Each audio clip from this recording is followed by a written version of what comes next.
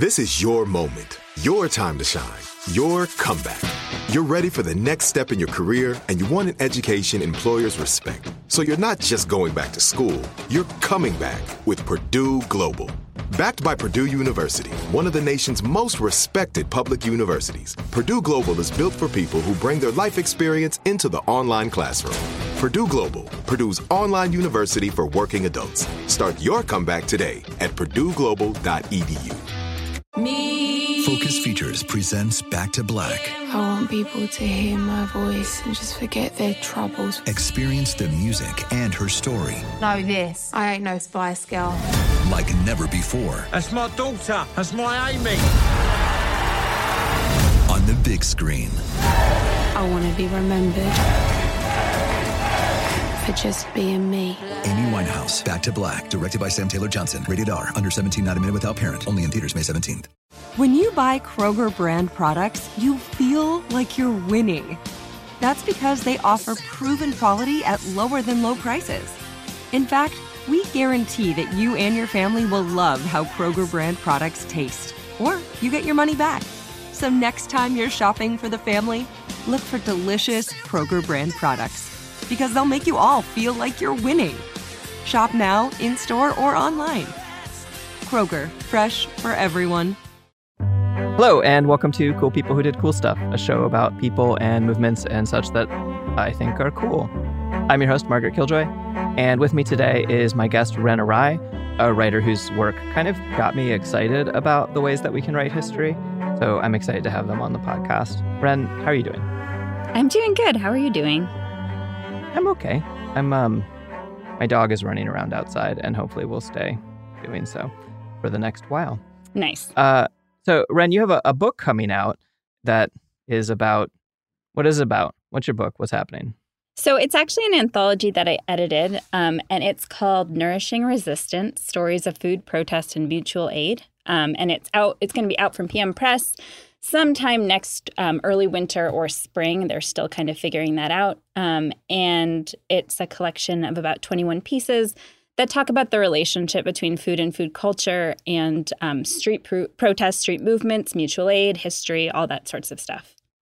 Yeah, which is why I have you on to talk about something that has nothing to do about food. But I thought that the topic of your book would be interesting to people who listen to this podcast. So cool, yeah. We also have Sophie on the call, who is our mean overlord. How are you doing today, Sophie? Feeling extra mean today, Margaret. Ready to do some overlording. Oh. And Ian does our editing, and Unwoman wrote our theme music. Yeah, you better say that. I'm just overlording. Was I mean? You were so distracted because I was mean. It threw you off so much. That was hilarious. I know. That was so funny. I was mean, and Margaret couldn't handle it. Okay, so today we are not talking about food. I mean, I guess we'll probably talk about food a little bit, but it's not the main topic. And instead, I thought I would pigeonhole you to talk about some Irish shit instead. So today we are talking about a guy who, okay, here are some of the things that I've heard him called. Ireland's first gay icon, the man who brought down King Leopold, the world's most important humanitarian, at least while he was alive. He was this colonialist turned anti-colonialist. He's one of the martyrs of Ireland. He was hanged for treason for the Easter Rising of 1916. And so author Rebecca Solnit once said, quote, "Most of his biographers have openly disliked him in a way that is almost unique in the genre." A lot of people who wrote about him, kind of like wrote about him because he's a traitor to England and he's not the same as the other Easter Rising rebels, and or he likes having sex with men. Yeah, all good reasons to write about someone. Yeah, exactly. You know, yeah. It's funny because I don't know if this will make it into the podcast, but I interview people kind of a lot. Mm-hmm. And so I'm used to listening to people and like smiling and nodding and trying not to say anything. So this is going to be a really good challenge of like actually responding to what you're saying. Ah, yes. Yeah. Because I'm used to being like, oh, yes, not smile, nod, like get the person to keep talking about whatever they're talking about. So yes, no, you should interrupt me instead of just letting me keep talking. I'm going to work on that. Yeah. Okay. So today we are talking about Sir Roger Casement. And I'm not going to be on the list of biographers who dislike him. Ren, have you heard of Sir Roger Casement before? Only the name. Okay, cool. Well, you're going to learn a lot about him, Cool. including some of his sexual preferences. Sounds great. Great. So, Roger David Casement, he was Roddy to his family, was born on September 1st, 1864, outside of Dublin, to a Protestant family in, I guess, what gets called genteel poverty. I don't really know how this relates to regular poverty, but they have like a good name and they think really highly of themselves, but they don't actually have any money or property because they're, Okay. I don't understand England. They They're have like the status, been but conquered. not the economic clout or something. Yeah, that's the Okay. best I can tell. Like, okay, so his grandfather had briefly been really rich. He was a shipping merchant, and then he went bankrupt and then like died in Australia on one of his trips. And his father's kind of interesting. His father, also Roger Casement, which is probably why he got called Roddy, was a soldier who had resigned from soldiering in order to fight in 1848 when like all of Europe decided to have various types of revolutions. Okay. So he volunteered to help Hungary free itself from Austria. I cannot find any reasoning. Like no one's like, oh yeah, this is why this random Irishman like went and joined Hungary. But he did. And he was really big into democracy and not kings, which was a big part of the 1848 thing, was people preferring not kings. He was also into not holding down a job, and his family moved around constantly to England, to France, to Italy, but not like as like rich people bumming around, but like literally just as like dad was trying to find jobs. And Totally. took different jobs in different places. He kept trying to go off and join various revolutions. This is dad still we're talking about. Okay. Elder Roger. He wanted Dad to go Roger. off. Yeah. Which is probably what everyone called him. So he wanted to go off and join various revolutions, but his wife basically is like, you can't actually do that. You need a job. What you need to do is get a job and pay for your kids. And he's like, but what if I go join the French as they fight against the Prussians or whatever? And his wife's like, you probably shouldn't. And then he's like, okay, but what if I join an Irish rebellion? And she's like, once again, it's not. I don't actually think that's what you should do. So that's dad. He was a very mixed message kind of dad. He used to chase the kids around the house with a rod in order to beat them with the rod. Oh, not good. Yeah, which was the style at the time, but also not great. He also taught his kids to be kind to animals and how to splint up the broken wings of birds. Okay. So yeah, very both and here. Yeah. Which I have a feeling that this is a major impact. I try not to like always just read into the people I'm writing about being like, they're basically just what their parents made them to be. But, well, you'll see. Okay. Mom was Catholic, sort of. She was probably a convert. And supposedly she snuck the kids off and had them secretly baptized when they were kids.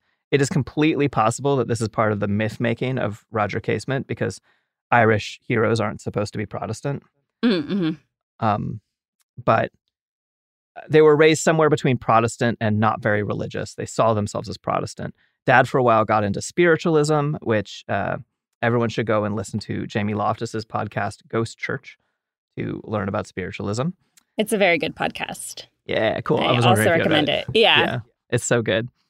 Yeah. I mean, there's no other history podcast. This is the only history podcast. Ghost Church is only about contemporary matters. No, it's a really good history podcast. Okay. So Roddy, as his family calls him, is the youngest of four. This is the 19th century, so his parents don't last very long. Sources argue exactly about when everyone died, but probably his mom died when Roger was 9 of liver failure, probably, in part because they couldn't afford proper medical care, like her condition could have been treated. I think that one of the things that kind of comes up a lot in this stuff is that people sort of forget that 19th century Ireland was a really fucking poor place, like a place thrown into poverty by colonization. Yeah. So after that, the kids go off and live with dad's family in Northern Ireland, Ulster, and dad does not live with the kids. Dad lives nearby in a hotel to just kind of further give you the idea of what dad is like. Weird. And Dad dies 4 years later. He's laid low by friend of the pod, the killer of basically everyone who isn't killed by states or war, tuberculosis. Oh, yes. So his parents are dead, and the kids are living with an aunt. And instead of this going like wicked step family here, he loves his new family. He becomes a mama's boy, but for his aunt. And his cousins all remember him fondly. And also, this guy's basically a folk hero, so everyone's like, oh yeah, he was great. I loved everything about him. So it's like, I don't know, like... It's really hard to tell, right? Yeah. When there's that mythologizing. Yeah. As a kid, he liked to tell stories, especially stories about fairies. He loved reading history and poetry. He sang and played piano and wrote plays and acted. And I honestly cannot believe that people are struggling to believe that he's gay. I just... Everything about, like, all of the stories are like, he had so many emotions and he loved his sisters. And, like, it's just, I mean, you could be a heterosexual man and do all of those things. I'm more power to every heterosexual man who does these things, but I can't believe people are surprised. But isn't this, like, history over and over again? It's, like, very clear that some historical figure was likely gay or queer in some way. And people are like, no, he was just, like, married to God or something. Yeah, totally. Yeah. And then I almost feel bad for the people in history who were just like straight up married to God. And we're like, no, I actually wasn't a lesbian. I mean, nothing against him, but like, I feel like Ace in history is also written out, you know? Totally. This man is not Ace. He's a size queen, but we'll get to that later.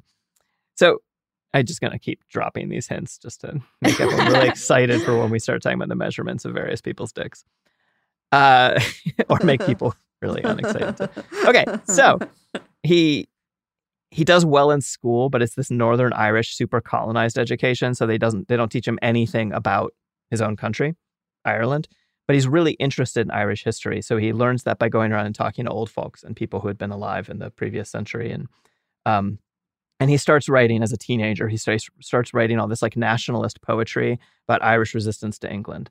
And here, I think it's probably worth pointing out for anyone who's listening who's not familiar, when I say nationalist in this context, I don't mean like America, we're number one. I mean like people who are like, wouldn't it be cool if Ireland wasn't being colonized by England? Totally. Yeah. Important distinction. Yeah. Yeah.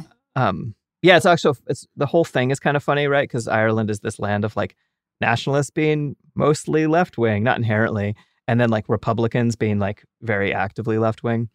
And it doesn't map very well to 21st century U.S. ignorance.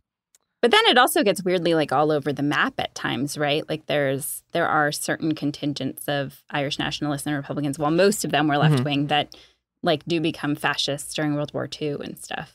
Yeah. There's all sorts of really weird. Yeah. It's like doesn't map at all.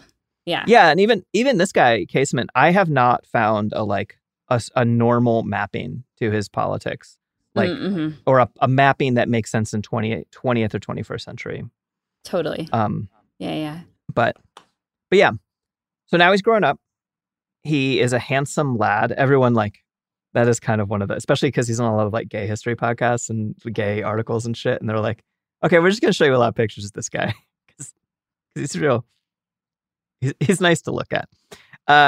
He's 6'3", he has curly black hair, he has gray blue eyes, and everyone's like really charmed by him all the time. And he gets a job as a clerk in England at some shipping company through an uncle who works in shipping. And he's like, I am not fucking doing this. Or rather, he writes his sister and says, I must have an open air life or I shall die. He's not a not dramatic guy in his the way he writes. So he gets himself, and so he's raised...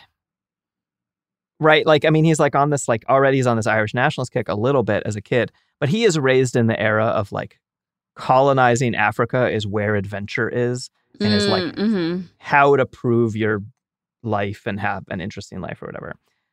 So he's like, hell yeah, I'm going to go colonize Africa. He gets himself onto one of his company's ships and he heads down there and, you know, land of adventure or whatever the fuck. He gets really sick, as most white people do at the time if they go to Africa. He comes home and then he's like, no, I'm going back. I'm going right back as soon as he's better. In 1884, he's 19 or 20, and he goes off to the Congo, which means I get to talk about one of the worst people in all of history today. King fucking Leopold II. Sophie is expressing her lack of interest in Leopold's well-being through hand gestures that are impolite. For sure. Yeah. My hypothesis is the second is in his name because it's a reference to second only to Hitler in terms of genocide numbers. That is factually accurate. Yeah. Sophie doing fact checking for us. Yes. So let's talk about the Congo and Leopold. Bren, have you heard much about the Congo and Leopold? I've heard a little bit, but not as much as I probably should know about it, considering it seems like one of the worst atrocities in history. Yeah. And that is one of the like absolute things about this, right? And that is so damning to especially white educations and like Western educations. It's like, I am reasonably certain I learned about King Leopold as an adult. If he was in my like high school history classes, there was not so much attention to it, paid to it, that I like, it stuck with me, you know? Mm-hmm. And he is, this is like one of the most evil things that's ever happened in history.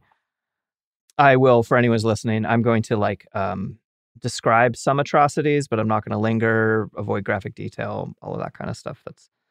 So King Leopold II is a creepy piece of shit guy who was king of Belgium from 1865 to 1909. He got his kingdom from his dad, King Leopold I, who was not just the first King Leopold, but was also the first king of Belgium, since Belgium only became independent in 1830.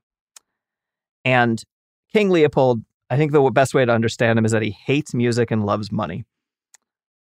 He also is like running around fucking preteen sex workers.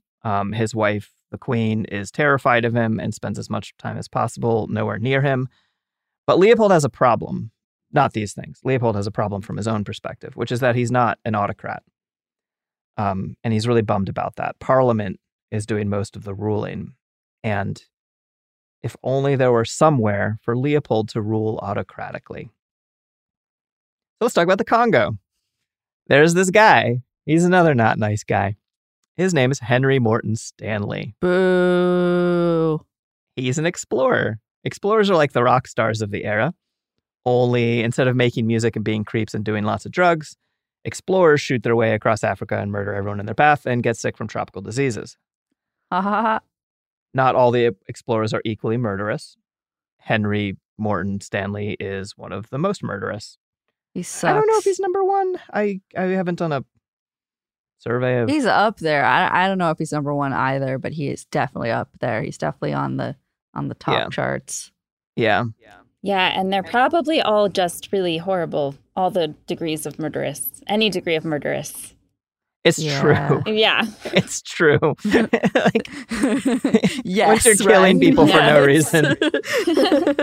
Yeah, fair enough. And as I was writing this, I was thinking to myself, I don't want to linger too long on these people. If only there was some sort of podcast that explored the bastards of history. So there's this podcast called Behind the Bastards. It's really good. They talk about all this shit. No one would listen to that kind of podcast. That sounds depressing. Yeah, it's really bad for your mental health. But the host is really nice. Yeah, totally. Very charming. So, okay. In 1876, this is 8 years before Casement heads to Africa, Henry Stanley was off being a fuck in Africa. He and 3 other white people, along with 200 plus black people, crossed the continent. They took 999 days to do it. I have a feeling they were like rushing just to get that to come in across the 3-digit line. And along the way, the 3 other white people die, which is cool. He almost died, which is almost cool. And more than 100 of the black people who came with them died. And I can't speak to that one way or the other. They all did all kinds of really horrific shit. Everyone they ran across along the way. What an adventure story. Everyone was very excited about it. He made his living off of going around and telling about how he would kidnap people's families and say, I will give you back your children if you give us food. But fortunately for nobody, now they have maps of the Congo River. And this is the first time that Europe realizes that they can access Central Africa from the West Coast instead of the East Coast, because the East Coast is dominated by Arab influences. And so this is the first time Europe is like, hell yeah, we can rob the shit out of this place without having to go through people who also have firearms. And so Stanley is like, hey, I got this map to treasure, aka exploitable land. He goes to Britain and he's like, hey, develop the Congo River Basin. And Britain is like, oh, that sounds kind of hard. We don't want to do it. So he's like, where will I find some piece of shit who will give me money to develop this region? And lo and behold, he meets King Leopold II, who had been hoping to get into the colonization game. So he's excited. And he's like, hey, Stanley, let's talk. I would like to buy this country that you're selling, which is twice the size of Texas. It's like, I don't know, I've heard a bunch of different comparisons of the size of territory that's being talked about, but it is like the size of Western Europe. It is a not small chunk of place, and it has millions of people living there. I mean, it's empty. So Stanley gets tasked with developing the means to access the river, such as riverboat stops and a road to bypass the worst of the rapids. Because at the very base of the river is a bunch of rapids, and they're like, oh, we can't send a riverboat up. But you'll be happy to know that none of this is colonization. This is philanthropy. It's not presented as colonization at all.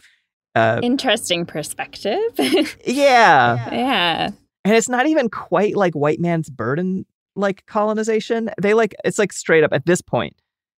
It's like, no, we're just, we're helping. He sets up, Leopold doesn't go in there as Leopold at first. He goes in there with all of these shell companies that are these philanthropic entities. And he like fundraises. He doesn't put his own money into this. He like goes around and he's like, I'm going to bring them civilization.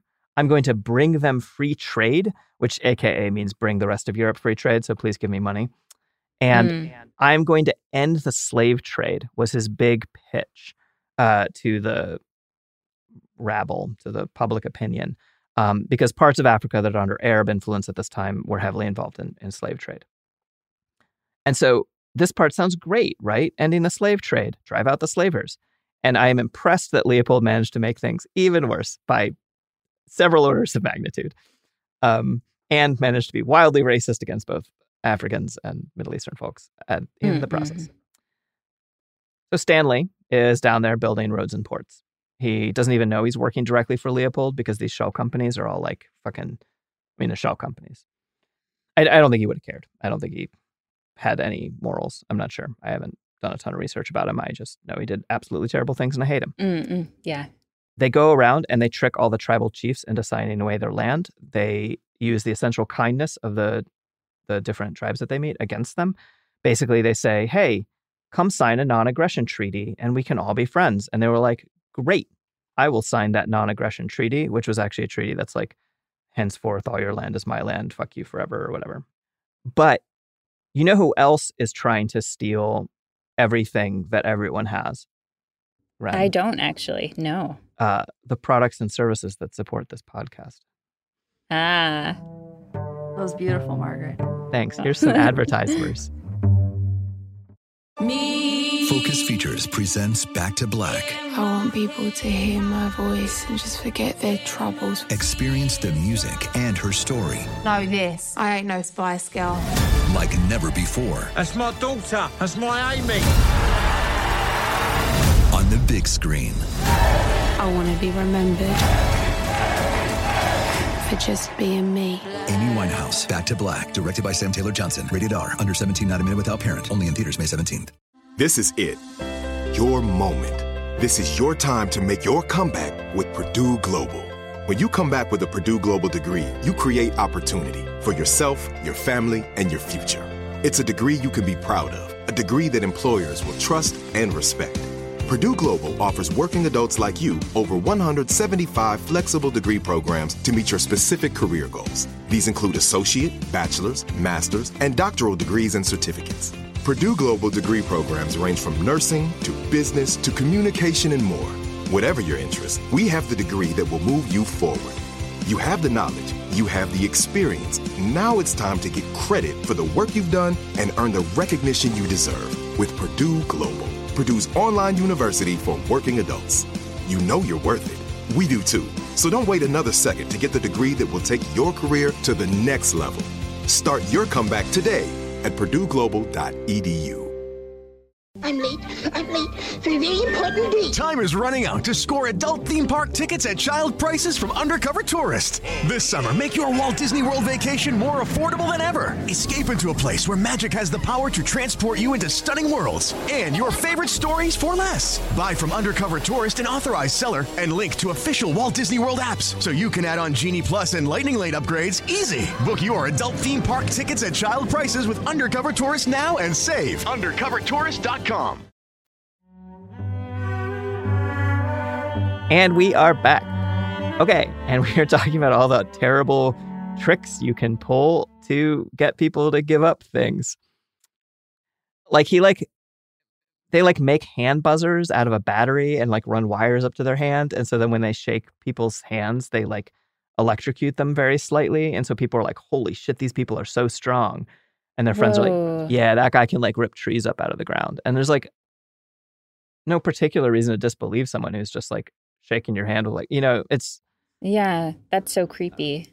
Yeah. So Europe, the rest of Europe sees all this and is like, oh shit, we better hurry up and steal all the rest of Africa. And you get what's called the Scramble for Africa. They all meet up in Berlin, all the different countries, and they come up with some rules for their gentlemanly competition to see who can rob Africa the most effectively. Leopold is actually kind of an evil genius, and he's a master of diplomacy, and he gets Congo by playing Portugal and England off of each other. In February 1885, he declares the Free State of Congo, because he and I have different definitions of what. Yeah, I was going to say free of what? Yeah. And ironically, you would be like, well, it just means free trade. Oh, no, he's completely lying about the free trade thing, lying. Yeah, Leopold sucks. I can't even emphasize. Yeah. Leopold sucks, and we're not even into it yet. Oh, yeah. Sucks. No. Yeah. So this new state needs a ruler. And King Leopold is like, oh, I could be a ruler. And he becomes the private owner of the Congo. It's not under Belgian rule. It's something called personal union. I had never heard of this before. It turns out you can be the king of more than one distinct country without the countries having anything legally to do with each other. So he has two countries now. And the Congo, he gets to rule as an autocrat. And I think he never once steps foot into this country that he rules autocratically. He owns this place for 23 years, and he never fucking sees it with his own eyes. What a good system. Monarchy. So, Roger Casement. He's 20, and he wants adventure. And he heads on down to the Congo to help Stanley out. This is 1884. This is a year before the Free State is founded. And he becomes a major player, but not in this he's not second in command to Stanley or anything like that. He's a manager. I think he's a mid-level guy most of his career. And I think at this point, he's a true believer in this, the philanthropic side of colonization. He's we'll bring the world to them. They'll get to trade. They'll get to be a country. We'll open them up to missionaries and make them all Christian and save their souls. We'll stop slavery. We're the good guys. And he's basically, surely the things that I'm down here doing, building roads in the Congo, will win me a place on Margaret Killjoy's hit podcast series, Cool People Who Did Cool Stuff. Yeah. Yeah, totally. It feels like there's some, going back before your joke right there, it feels like there's some true definition of white saviorism happening. Yeah, with Roger Casement at this point. Yeah. So, yeah. Yeah, and a lot of the other people at kind of his level, I believe, are getting into it for also the wrong reasons. Totally. But... Yeah, what they think are the right reasons, but aren't. Yeah. So Stanley heads back to Europe. Roger Casement, a ton of the others stay by, and they work to expand territorial control within the Congo. And one of the reasons it's so interesting is because he helps set up the infrastructure for this shit that's going to be happening, right? He's building transportation infrastructure. He's building railroads to bypass part of the rivers. He's down there setting it all up. Everyone writes at the time that he is the sweetest, most gentle man who got upset at every injustice. They're kind of pointing it out because they're kind of annoyed by him. Everyone was like, oh, he's so great. But it's kind of this forced smile. He's so great. He doesn't let me get away with all the horrible things. Mm-hmm. And apparently he spends the whole time also talking shit on England while he's like down there doing fucking dirty work for colonization. At one point, one observer talks about how oddly gentle he was among the rest of his company, kind of implying almost like this, like, he's very athletic and strong or whatever, right? But he's like, people are kind of like, what the fuck are you doing down here? After all, this is how weak he is. When his favorite dog is gutted in front of him by a boar, he cries like a girl. And just in case you thought I was going to mention dead dogs on this podcast, the dog survives. Amazing. Good work, dog. His friends pick up the dog, put its insides back inside of it, stitch it up. But yeah, so that's what a weakling he is. He's down there. He starts figuring out that something is wrong. And he's like, the whole place is kind of being run as a private enterprise. This is the first stuff he picks up on. We don't know. He doesn't know about the worst stuff yet, right? But he's like, why is my salary being paid by Americans, not the Belgian government? And why are and the locals don't want to work. Why are we making them work? Basically he gets this like, hey guys, you can join the European economy. And they're like, we're good. I see no absolutely, yeah. Reason why we would do that. He learns a bunch of indigenous languages. He makes friends with locals everywhere he went, or at least so go the biographies. I literally, in all of the stuff I read about him, did not find like one negative statement about how he interacted with indigenous folks everywhere he went, but I don't know whether that is true. Yeah. Totally. Besides, of course, the fact that he helped build the infrastructure anyway.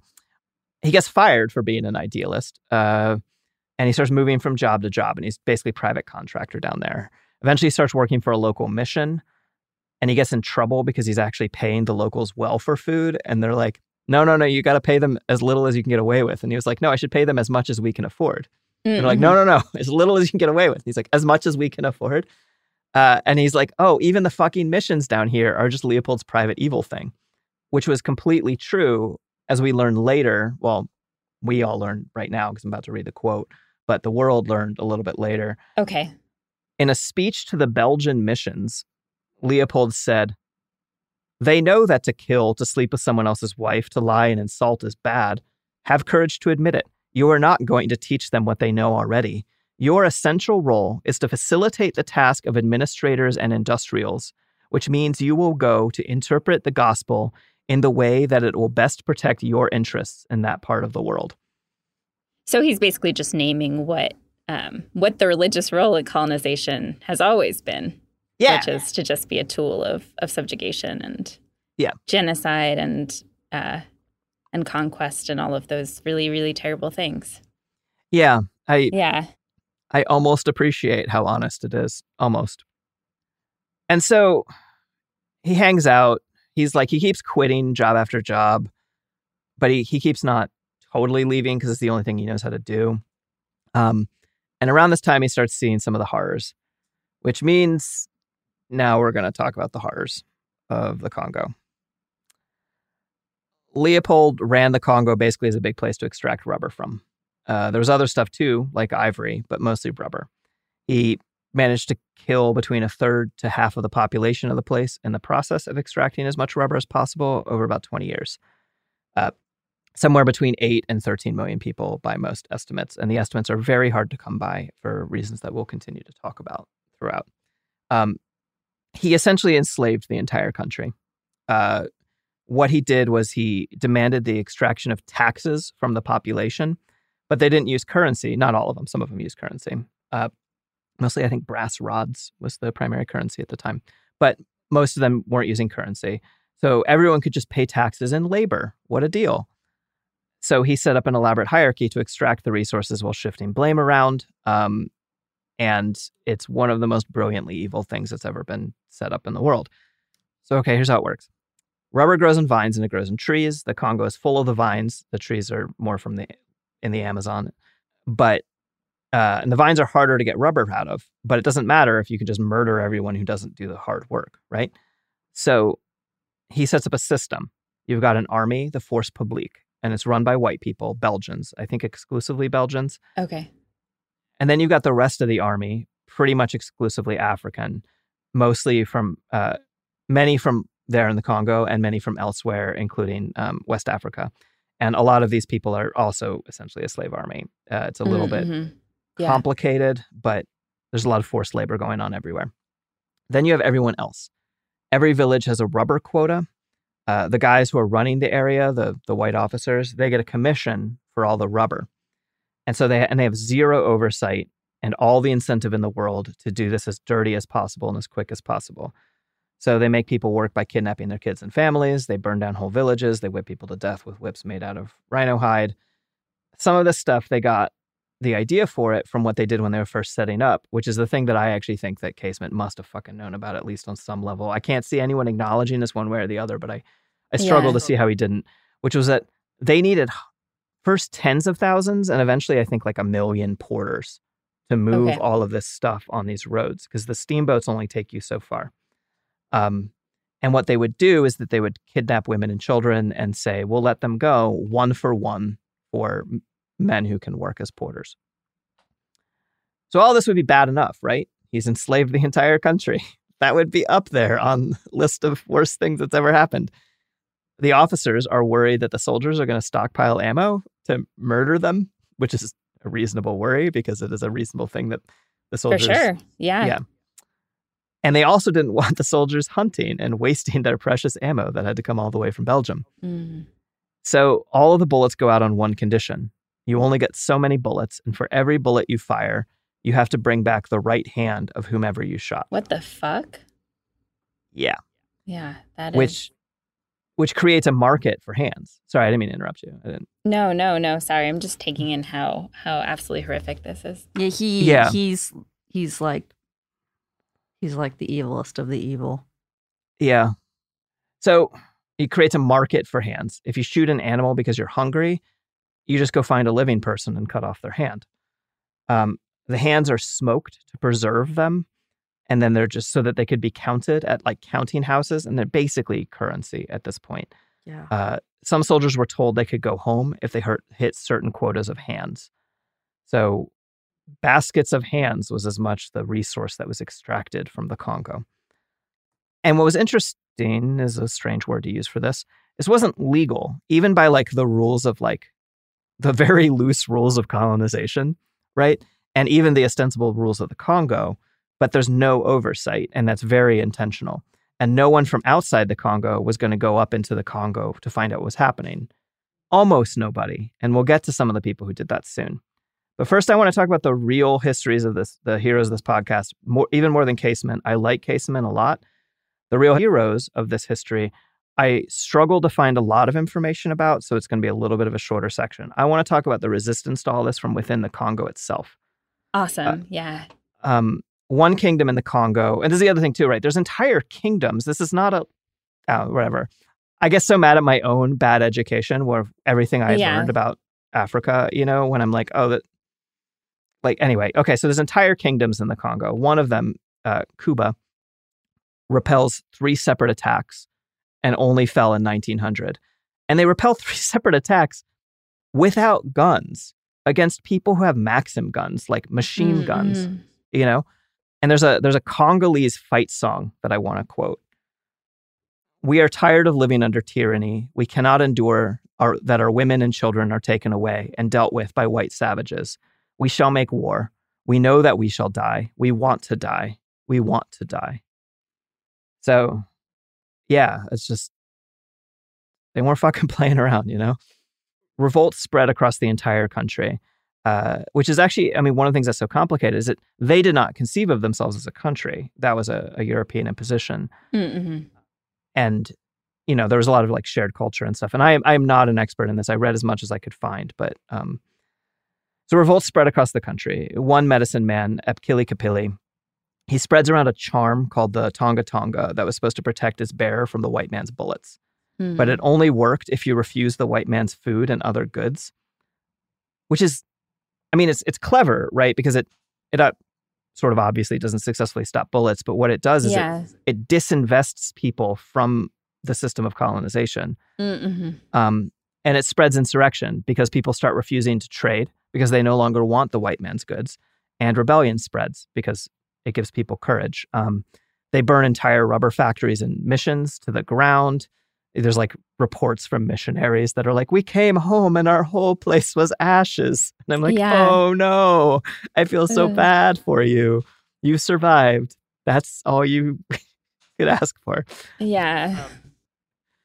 Across the whole of the country. This is mostly a little bit later. This is like 1904. But they laid siege to cities. And they did all of this, again, without guns. And the English had the Maxim gun. By 1905, that particular rebellion was crushed. And then the other form that resistance took is people fled. Tens of thousands, hundreds of thousands, maybe millions of people. Again, I couldn't totally find out. They just moved. Entire villages of tens of thousands of people would just disappear into the jungle rather than do this work. So yeah, when the Belgians threaten a village, the entire village will fuck off. And my realization after reading some of this stuff about the resistance was like that the Congo wasn't really conquered by Leopold. It was like fucked up by Leopold, but it never became this like stable structure that was conquered, you know? Mm-hmm. There was enough resistance happening from within. Yeah. And I don't, again, like, I don't know. But, okay, and then earlier when I said that no one would go investigate, I'll talk about the people who did investigate. And the first person to go investigate was a Black American named George Washington Williams. And he was fucking cool. So I'm going to tell you about him. Cool. I got really excited when I don't know, whatever. Whenever I'm doing this and I'm like, I read about a bastard and I'm like, there's a reason I run the podcast I run.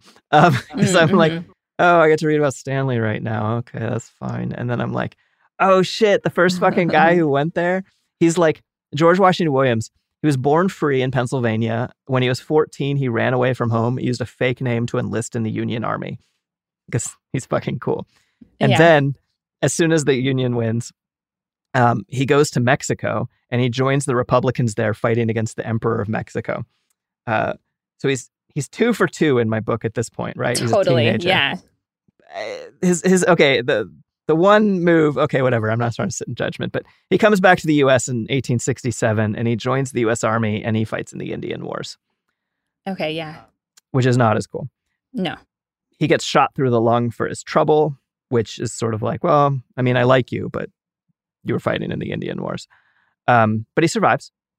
He becomes a Baptist preacher, a lawyer, and he's the first Black person in the Ohio State Legislature. And he wrote the first overall history of Black Americans, which is called The History of the Negro Race in America, 1619 to 1880. In that book, he's one of the first people to use the phrase crimes against humanity in the modern sense. And it seems to me to be very fitting that phrase comes from the U.S. treatment of Black people. Mm-hmm. So he's this huge anti-slavery guy, right? So he goes to go meet Leopold because Leopold's also a huge anti-slavery guy. He's fighting this whole war against slavers in Central Africa. And so he's like, hell yeah, I'm going to go down to the Congo and check it out after he meets Leopold. And then he goes down there and then he checks it out. And he's like, oh no. Mm-hmm. Oh no, not this. Yeah. And so he writes his findings up for the world to see. He frames it as an open letter to Leopold, as if the atrocities would be like a surprise. It's like, boy, I bet you didn't know what's going down in your country while you're at home, you know? I think he knew that Leopold knew. And so he starts the European movement to free the Congo from Leopold. And Leopold puts his PR powers into motion to counter all of this. And it's the 19th century. So in 1891, a year after he gets back from the Congo, George Washington Williams dies in England of fucking tuberculosis. Okay. Like everyone else, unfortunately. Yeah, basically. Yeah. There's a couple people throughout the story who die kind of mysteriously after like fucking with Leopold. Mm-hmm. I think he just died of tuberculosis. Yeah. Okay, let's talk about Casement again. His life gets boring for a while, or rather full of adventures that I don't have time for. He's no longer in the Congo. He was only in the Congo at the very beginning of the Congo. or the Congo Free State, right? He starts working for the British consul service in various countries around Africa, which is basically this weird job where you're like really badly paid and in terrible conditions, but you're a mix of a bureaucrat, an administrator, and a spy. Like he gets sent to like a Portuguese colony for a few years to run an office to keep track of what the Portuguese are up to, make sure that the British ships get in and out of the colony okay, and that all British citizens and subjects aren't being mistreated by the Portuguese. And he spends most of his time complaining about his ill health, writing poetry, having his poetry rejected by everyone he sends it to. It's probably rejected because it's not particularly good. It's kind of like the almost running joke about this guy. It's just like, he wrote a lot of poetry. It's fine. But also, I actually think one of the things that might have been working against him was how political it was. And like, he's working for the British consul service, and he's just writing these poems about how like any African who trusts England is going to die. England is terrible. What's happening? Yeah.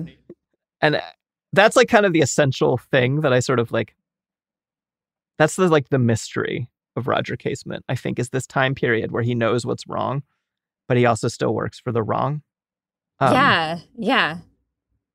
There's still like this very strong complicity in what's happening. Yeah. Although it weirdly gives me a certain amount of hope about the people who interact with really bad infrastructure today.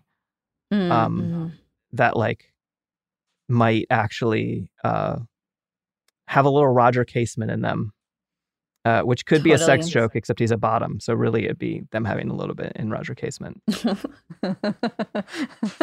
the funniest thing you've ever said.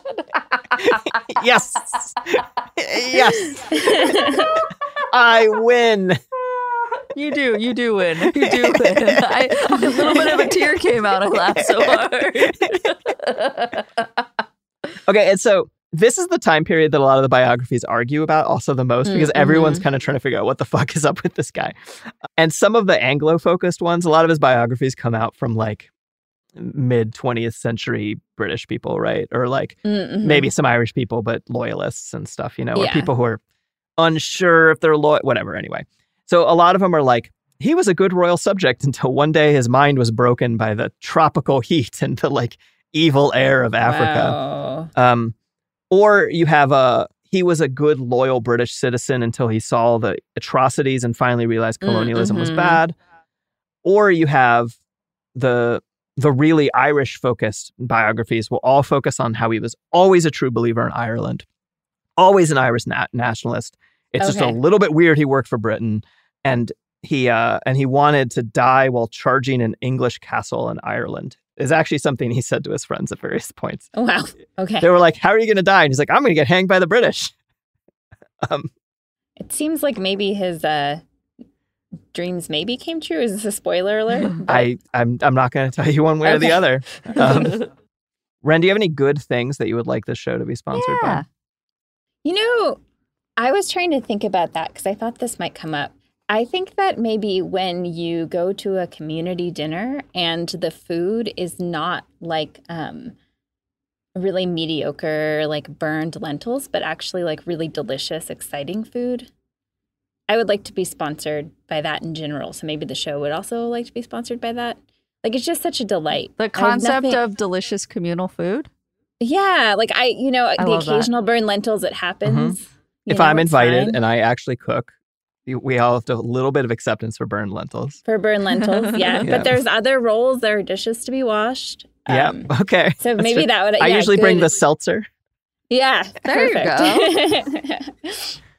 Okay, I like that. We are sponsored by that and only that. And if anything else interrupts this podcast, it was entirely a mistake. Focus Features presents Back to Black. I want people to hear my voice and just forget their troubles. Experience the music and her story. Know this. I ain't no Spice Girl. Like never before. That's my daughter. That's my Amy. On the big screen. I want to be remembered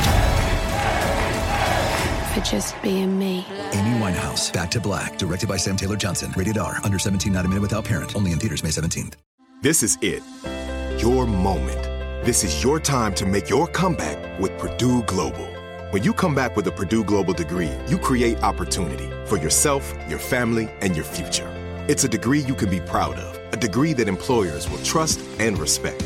Purdue Global offers working adults like you over 175 flexible degree programs to meet your specific career goals. These include associate, bachelor's, master's, and doctoral degrees and certificates. Purdue Global degree programs range from nursing to business to communication and more. Whatever your interest, we have the degree that will move you forward. You have the knowledge, you have the experience. Now it's time to get credit for the work you've done and earn the recognition you deserve with Purdue Global, Purdue's online university for working adults. You know you're worth it. We do too. So don't wait another second to get the degree that will take your career to the next level. Start your comeback today at purdueglobal.edu. I'm late for a very important date. Time is running out to score adult theme park tickets at child prices from Undercover Tourist. This summer, make your Walt Disney World vacation more affordable than ever. Escape into a place where magic has the power to transport you into stunning worlds and your favorite stories for less. Buy from Undercover Tourist, an authorized seller, and link to official Walt Disney World apps so you can add on Genie Plus and Lightning Lane upgrades easy. Book your adult theme park tickets at child prices with Undercover Tourist now and save. UndercoverTourist.com. And we are back from talking about all of the delicious meals that we all will share together with no other interruptions. So, speaking of back, Roger Casement wants to go back to Ireland. Okay. He's like, I don't know whether he's just like done or whether he's just like, he feels stuck. He kind of can't quit. A little bit, he like, I think literally can't quit. I think he does not have a ton of autonomy over his own life at this point. And he's constantly like faking sick to get to go home and also being actually sick to get to go home. Mm-hmm. And he like goes home for surgeries and then kind of like takes a little bit longer to recover than anyone wants him to and stuff. And because I think he increasingly hates this work he does. And then he also does this thing that I don't have the time or really, I didn't have the time to really wrap my head around because it's really complicated, and he sticks his head into the Boer War in South Africa. He shows up on the British side, which is basically when British imperialists fought against the Boers, who were white colonists who wanted independence. And he felt good about siding with the British in this because he had seen how the Boers treat Africans. But later he was like, actually fuck both sides. And he never wore, he like won a medal for his service as a spy in the Boer War. And I think he led some shit. And he never wears the medal. And while he's doing all of this, and his entire fucking life, he is just fucking men. And he's keeping a journal about all of it. And he's like, fuck these 3 guys today, a little bit tired. And it's very sexual. And he keeps in his journal exactly how big everyone's dicks are. He is very excited when he gets to fuck the biggest dicks that he's ever gotten to fuck. Mm-hmm. He feels completely uncomplicated about paying for sex, which rules. He says paying for sex is no worse than paying for a game of billiards. Mm-hmm. And it's interesting. Some of the more gay historians talk about this, about how he basically only experienced casual sex, it seems like, or we only have evidence of him exploring casual sex because he's a very romantic soul, right? He's yeah. And so writing poetry and stuff. Yeah, and like crying when, I can't believe he cried when his dog almost died. Right in front of him. What a wimp. Yeah. And so some people have argued that maybe his casual affairs were because he had to keep his homosexuality a secret. A sustained relationship causes more of a stir, right? Yeah, absolutely. And I don't know. I could go either way. Like, I think a sweet romantic man could also just like fucking around. And also, the reason it's important is it basically makes him a gay James Bond who then later turns on his employers. Mm-hmm. Like, he's sex-crazed, handsome, charming, chivalrous, and speaks a million languages, spy for the British. But then he fucking goes to war against the British. Spoiler alert to the second half of this. So, I don't know. I kind of like, this is how James Bond should be, is what I'm saying. Totally. They're going to really have to do a rewrite on that, you know? Yeah. Absolutely. Yeah.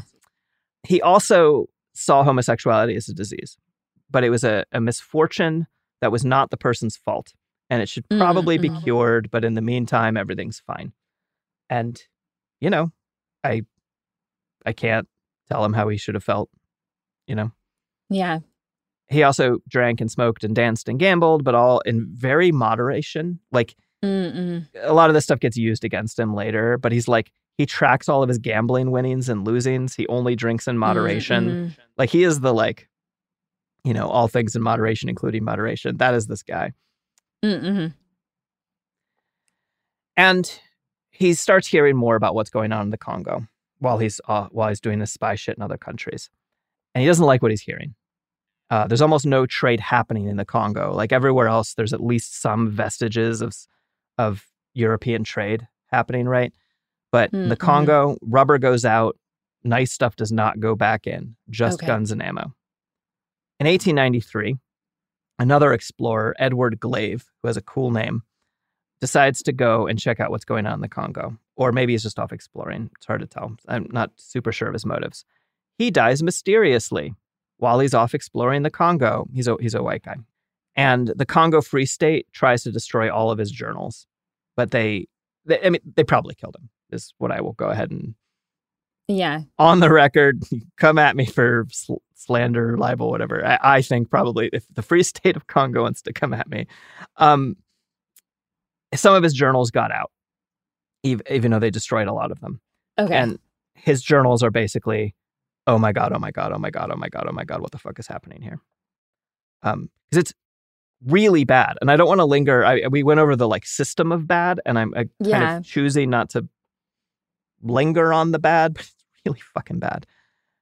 So Casement, a good civil servant, starts writing letters to the Free State being like, I think something bad is happening and you should check it out and investigate yourself. You will be shocked to know this does not work.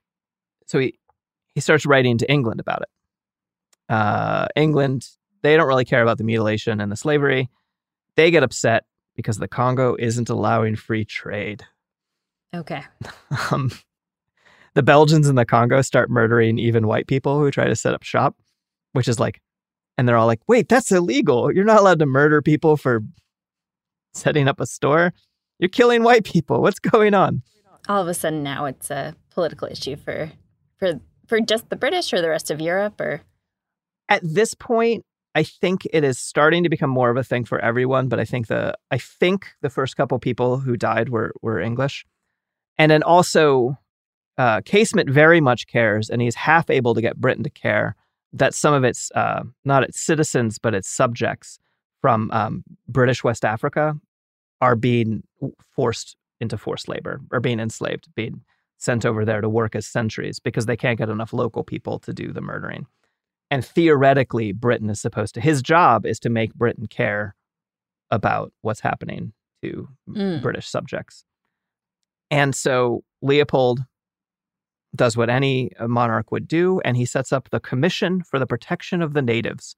And it's full of Catholics and Protestants, and it tasks them with basically never meeting and never doing anything, and being a thing in which if anyone complains about anything, they can send it away to this commission to die. Okay. You know, oh, it's terrible that this bad thing happened. We will send it to the Commission for the Protection of the Natives. And then, you know, and the whole time in this PR, he's like, you're right, terrible things are happening because those slavers are still in there and we got to get them out. Give me more money. Yeah. Not all of the missionaries are there for, well, okay, once again, there's multiple, as we talked about, there's more than one bad reason to be there. There's the really bad reason, and then there's the also really bad reason, but without as much emphasis, you know. Some of the missionaries start coming forward because they're some of the only Europeans who are in Central Congo who aren't like Belgian corporate people, you know? Okay. And some of them start coming out and being like, hey, there's some like not great stuff happening. So Leopold, he says, oh, I've heard about these mutilations. It's horrible. It's a practice left over from their savage tribal ways. Or maybe it was brought by the, you know, damn Arabs or whatever. And it was not.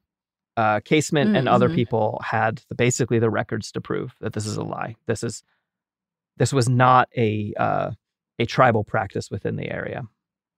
it was absolutely brought by the fucking Belgians. So Leopold continues to spin his PR, and he lets journalists go.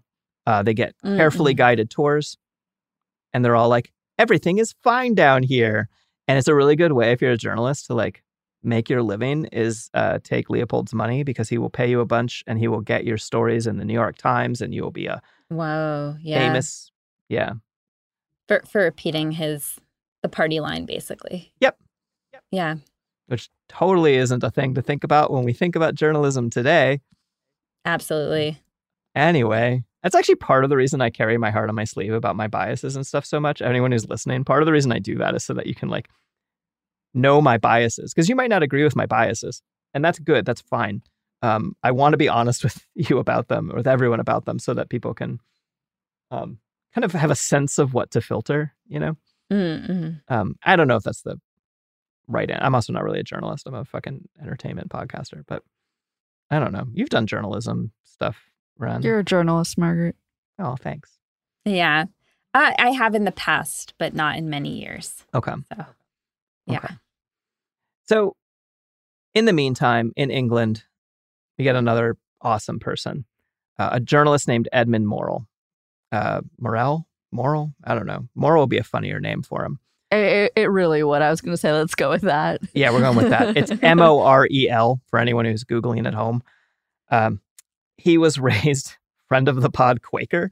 No way. 50% of the halfway decent white people in history were Quakers, is what I've learned by writing this podcast, which is not a bias I came into this podcast with, just to also be clear. They're everywhere. They may show up again in the second half. Yeah, cool. Yeah. Okay, and so he didn't start out as a journalist. He actually started out the same way that Casement did. He was a shipping clerk. But he notices he's a shipping clerk, and he's like, rubber comes out, guns and ammo go in. This doesn't seem like a good thing. So he quits his job to become a journalist, specifically on this topic. He revitalizes a movement started by the late George Washington Williams, the movement to free the Congo, which had kind of basically, when it was only George Washington Williams's word, Leopold's PR campaign was sort of kind of effectively quashed the movement. But so it is worth noting that once again, like Morrell and Casement are coming in and revitalizing a movement that was started by a black man. And and again, this is the European movement. The Congolese were also well on their way. They're very active in the Free the Congo movement as well. And Morrell discovers that the money is being embezzled directly by Leopold himself. It's not even like going to the companies. Like he is doing looking at the money, and he's like, wait, 2/5 of the money is literally just going directly to Leopold illegally, which is funny because you could do all of this legally. You could be a monster legally, but he has to go that extra little bit. His free state isn't a state, it's a robbery. So Casement, he leaves, he goes back to Europe from Africa, and he goes to Brussels to find out more. And Leopold invites him to lunch because he wants to keep Belgium and England buds. This is not how Casement dies, because it almost sounds like it would be. Leopold is like, oh, I only care about the well-being and good government of the natives. And Casement's like, then why are you forcing everyone to labor? He's like, it's not forced labor. It's just bonus labor in lieu of tax. And Casement's like, why are you cutting off everyone's hands? And Leopold is like, there have been some cases of misconduct, which is unfortunate.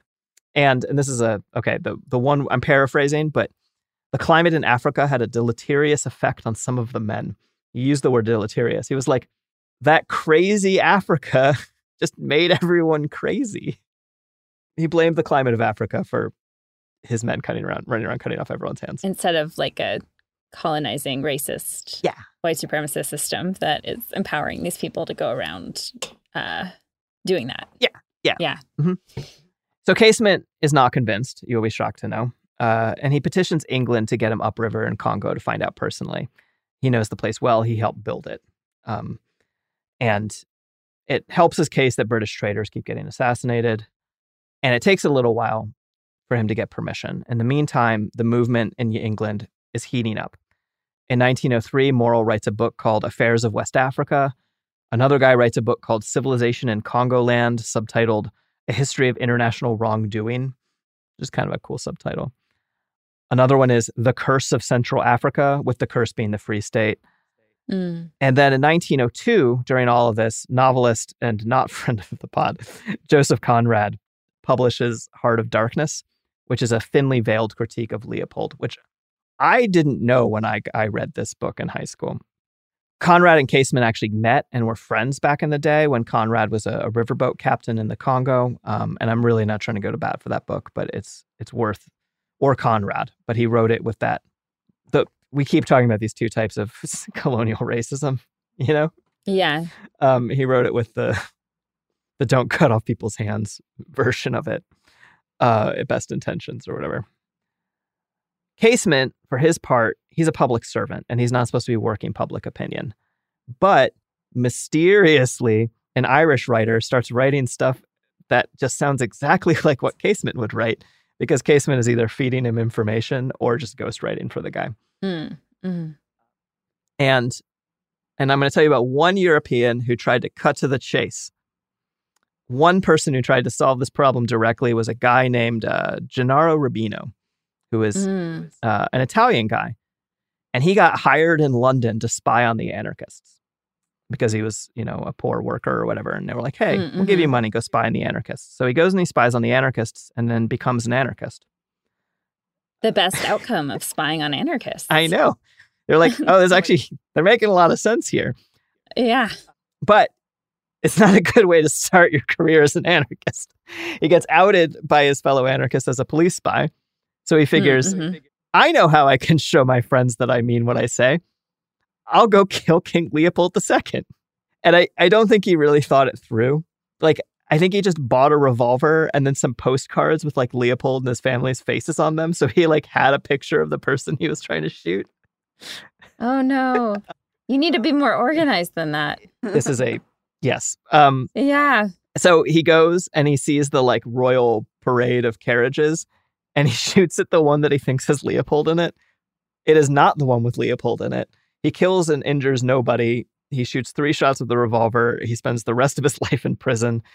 He still didn't convince the anarchists he was one of them. Everyone was like, no, this plan was so bad that it was clearly an agent provocateur. It was clearly never designed to kill Leopold. It was. He was an earnest man. Yeah. He died in prison in 1918. I wish he had done his homework, is what I would like to say. Yeah. All right. So, Casement. Basically, Britain finally is like, all right, we'll send Casement down there. And so they send to Leopold a letter. They're like, I can't do a British accent to save my life. Sorry to bother you, old chap, but can we pop around your Congo for just a spot of investigation? Just a formal report. We're sure it'll exonerate you. And Leopold is like, whoops, I'm magically nowhere near where your letter needs to go. So I can't consent because I never got your letter. He just leaves them unread. And English Congress, or whatever it's called, Parliament, they talk it over and they're like, fine, fuck it. Casement, you can go to the Upper Congo. And in 1903, he sets out. They get a private steamboat to go up the river so they aren't beholden to the Congo authorities. And that's where we're going to leave it today. What's he going to find? That's a real cliffhanger right there. I know. I put that like in on it. purpose as a cliffhanger, yeah. Ren, do you have anything you'd like to plug at the end here? Sure. Well, we already mentioned the anthology that I edited. It's called Nourishing Resistance. I know that my editors have asked me to ask you to put a link to it in the show notes, so I will do that later. And I also want to plug BCC Tucson, which is where I am recording this. It's a radical community space social center, whatever you want to call it, that does a lot of really cool things here in Tucson. So, yay! Margaret, you have a book coming out. I do. It's called We Won't Be Here Tomorrow. I've already made the We'll Be Here on Wednesday joke. Yeah, okay, I have. Okay. It's called We Won't Be Here Tomorrow, and it is available for pre-order from AK Press, or if you're listening to this in the future, it's available for regular order. Yay. And Sophie, what do you have to plug? I'm not trying to make you feel bad. I'm just. What do I want to plug today? I like to pick a show on our network to plug. I feel like I should plug Behind the Bastards just because we're talking about King Leopold, and Robert did such a good job with Andrew T. who guested on this pod not too long ago, discussing King Leopold not too long ago. So go check out Behind the Bastards. It is a really good episode. I plagiarized some parts of my Leopold part from it. Love it. We'll be back. Bye. Wednesday. Bye. Cool People Who Did Cool Stuff is a production of Cool Zone Media. For more podcasts from Cool Zone Media, visit our website, coolzonemedia.com, or check us out on the iHeartRadio app, Apple Podcasts, or wherever you get your podcasts.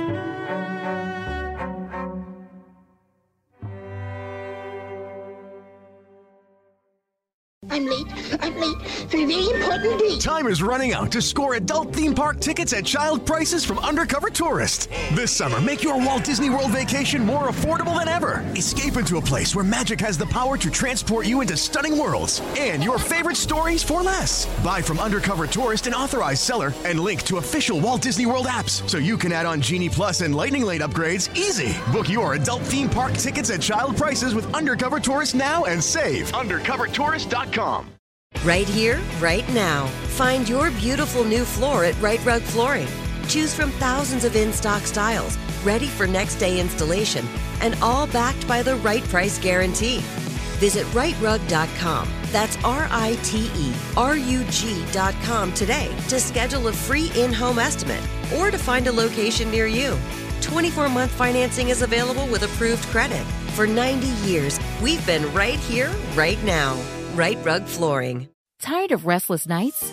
At Leesa, we know good sleep is essential for mental, physical, and emotional health. From memory foam mattresses to hybrids that keep you cool all night long, Leesa's mattresses offer exceptional comfort and support with free delivery and 100 nights to try out your mattress in the comfort of your home. For a limited time, save up to $700 off select mattresses plus 2 free pillows. Go to leesa.com/iHeart for an additional $50 off mattresses and select goods. Exclusions apply. See leesa.com for more details.